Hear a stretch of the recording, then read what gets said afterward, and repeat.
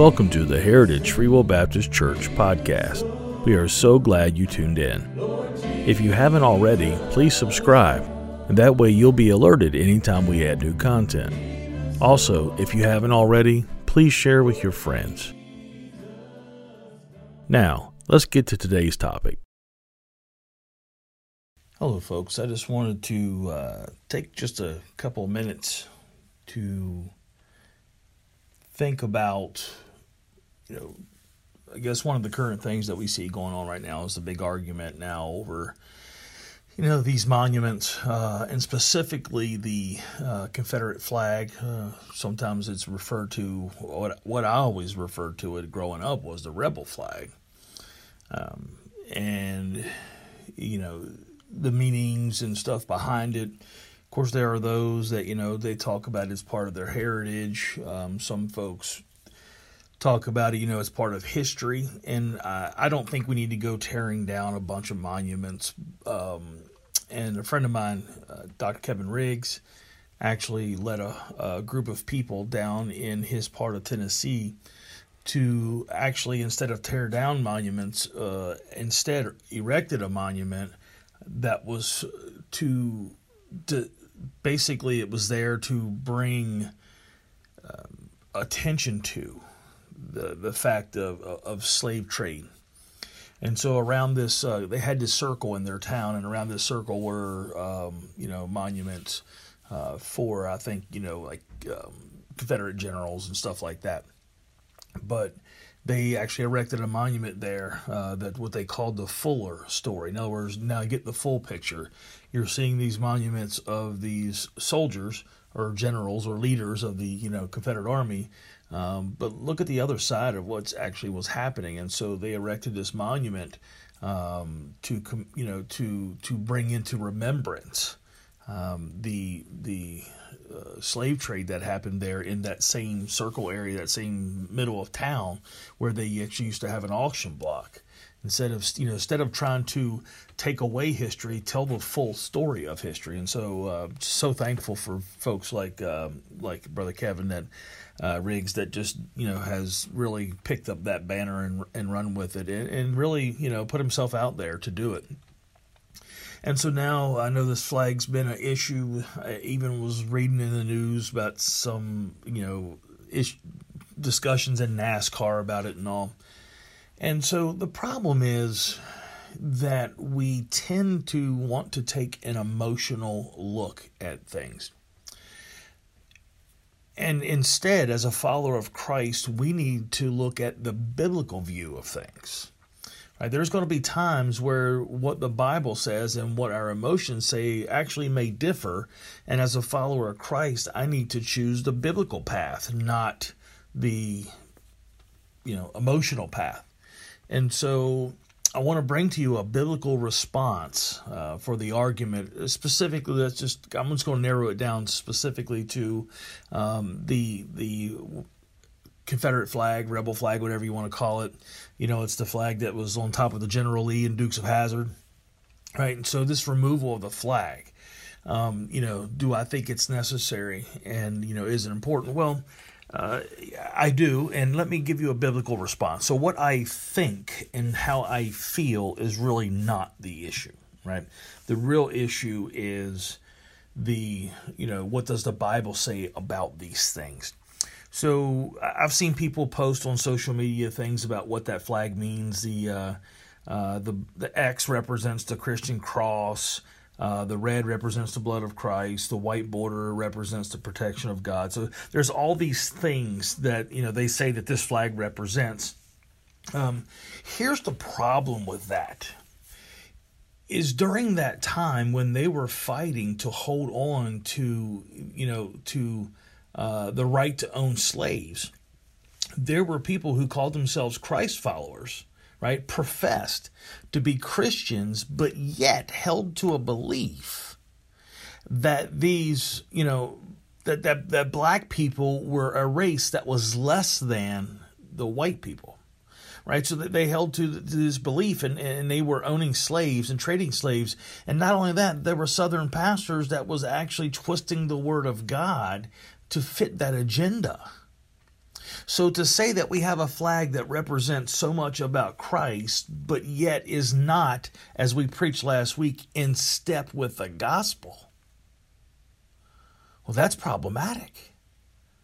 That's an issue, isn't it? I mean, so if I'm a person of color and you know, when I look at this, say, okay, so yeah, you're saying that this thing represents all these things that are tied into Christ, but yet your treatment of people who are of a different race didn't look anything like the gospel. It was contrary to the gospel. And so when you look at this from that perspective, you know, you start to maybe look at this thing a little differently. And so why is it offensive? Now, listen, I want you to understand that I'm not a snowflake and I don't like snowflakes, right? So I know, especially as a pastor, I know that there's no way I'll walk through this world without offending somebody. Absolutely not. But listen, but if I'm going to be offensive, I want to be offensive for the gospel's sake at least. I want to be offensive for standing for the right thing and not the wrong thing. Right, so I know that we can't be political correct on everything, because here's the fact. The facts are is that if we stand up and we say that things such as sexual immorality of any level, right, of whether it's homosexuality, adultery, or whatever, if we say that that's wrong according to the scriptures, then we're going to hurt somebody's feelings, right, and they're going to say that we're haters. There's no way around that. And so this is not about trying not to offend anyone. This is about taking a biblical stand in the right way and looking at these issues from a biblical perspective. And when I look at it from a biblical perspective, I see something different than maybe I would have seen, maybe a few years ago. And maybe when I looked at things and maybe tied it more to pride and tied it more to my emotional response. When I look at it from a biblical perspective, I see something different. So is this in the Bible? Well, let's look at something similar that happened in the Bible, and I believe there is complete application for this. And so we go to 1 Corinthians chapter 8. And it starts off with, now concerning food offered to idols, we know that all of us possess knowledge. This knowledge puffs up, but love builds up. If anyone imagines that he knows something, he does not yet know as he ought to know. But if anyone loves God, he is known by God. Therefore, as to the eating of food offered to idols, we know that an idol has no real existence, and that there is no God but one. For although there may be so-called gods, little g by the way, in heaven or on earth, as indeed there are many gods and many lords, yet for us there is only one God, the Father, from whom are all things and for whom we exist, and one Lord, Jesus Christ, through whom are all things and through whom we exist. Now, so the problem is this, right? It says, however, not all possess this knowledge. So we know that there's only one real God, and all these other gods that in that time in Corinth that they were offering these, they were offering sacrifices to these idols, and the leftover meat from those sacrifices they would sell in the marketplace. So Paul is setting it up here. It's like some people don't understand this yet. Maybe they haven't matured to this, but we know that there is only one God, one true living God, and his son, Jesus Christ, right? And then the Holy Spirit, these three are one, but there's only one God, right? So, he's saying that there are these little g gods out here, but for those of us who truly know God and are mature in him, we understand that those are just things that people have set up as gods to themselves, but they have no real value, and they are not living, and they are nothing. And so the meat that was offered in those sacrifices means nothing because they aren't really God. And so this meat that's being sold in the marketplace, that's left over from those sacrifices, it's neither going to hurt, it's neither going to hurt you or help you. In other words, it's just meat at this point. And so, it doesn't mean anything. And so he says, but some, through former association with idols, eat food as really offered to an idol, and their conscience being weak is defiled. He's like, look, there are some among you who are just young in Christ. And to them it was a real thing. And even though they're now following Christ, the fact is they see that meat as something that associated them with their former practice of worshiping that idol. And so because that meat is tied to a former practice, they see it as something that bothers them, and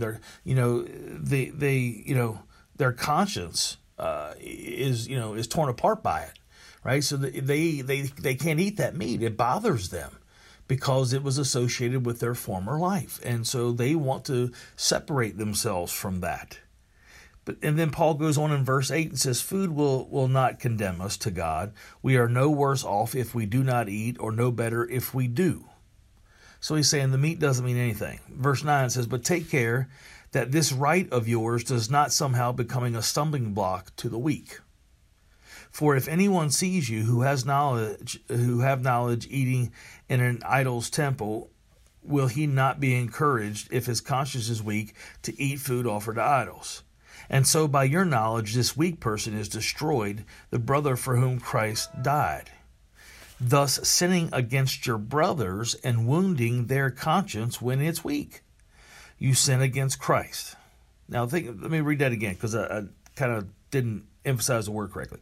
Thus sinning against your brothers and wounding their conscience when it's weak, you sin against Christ.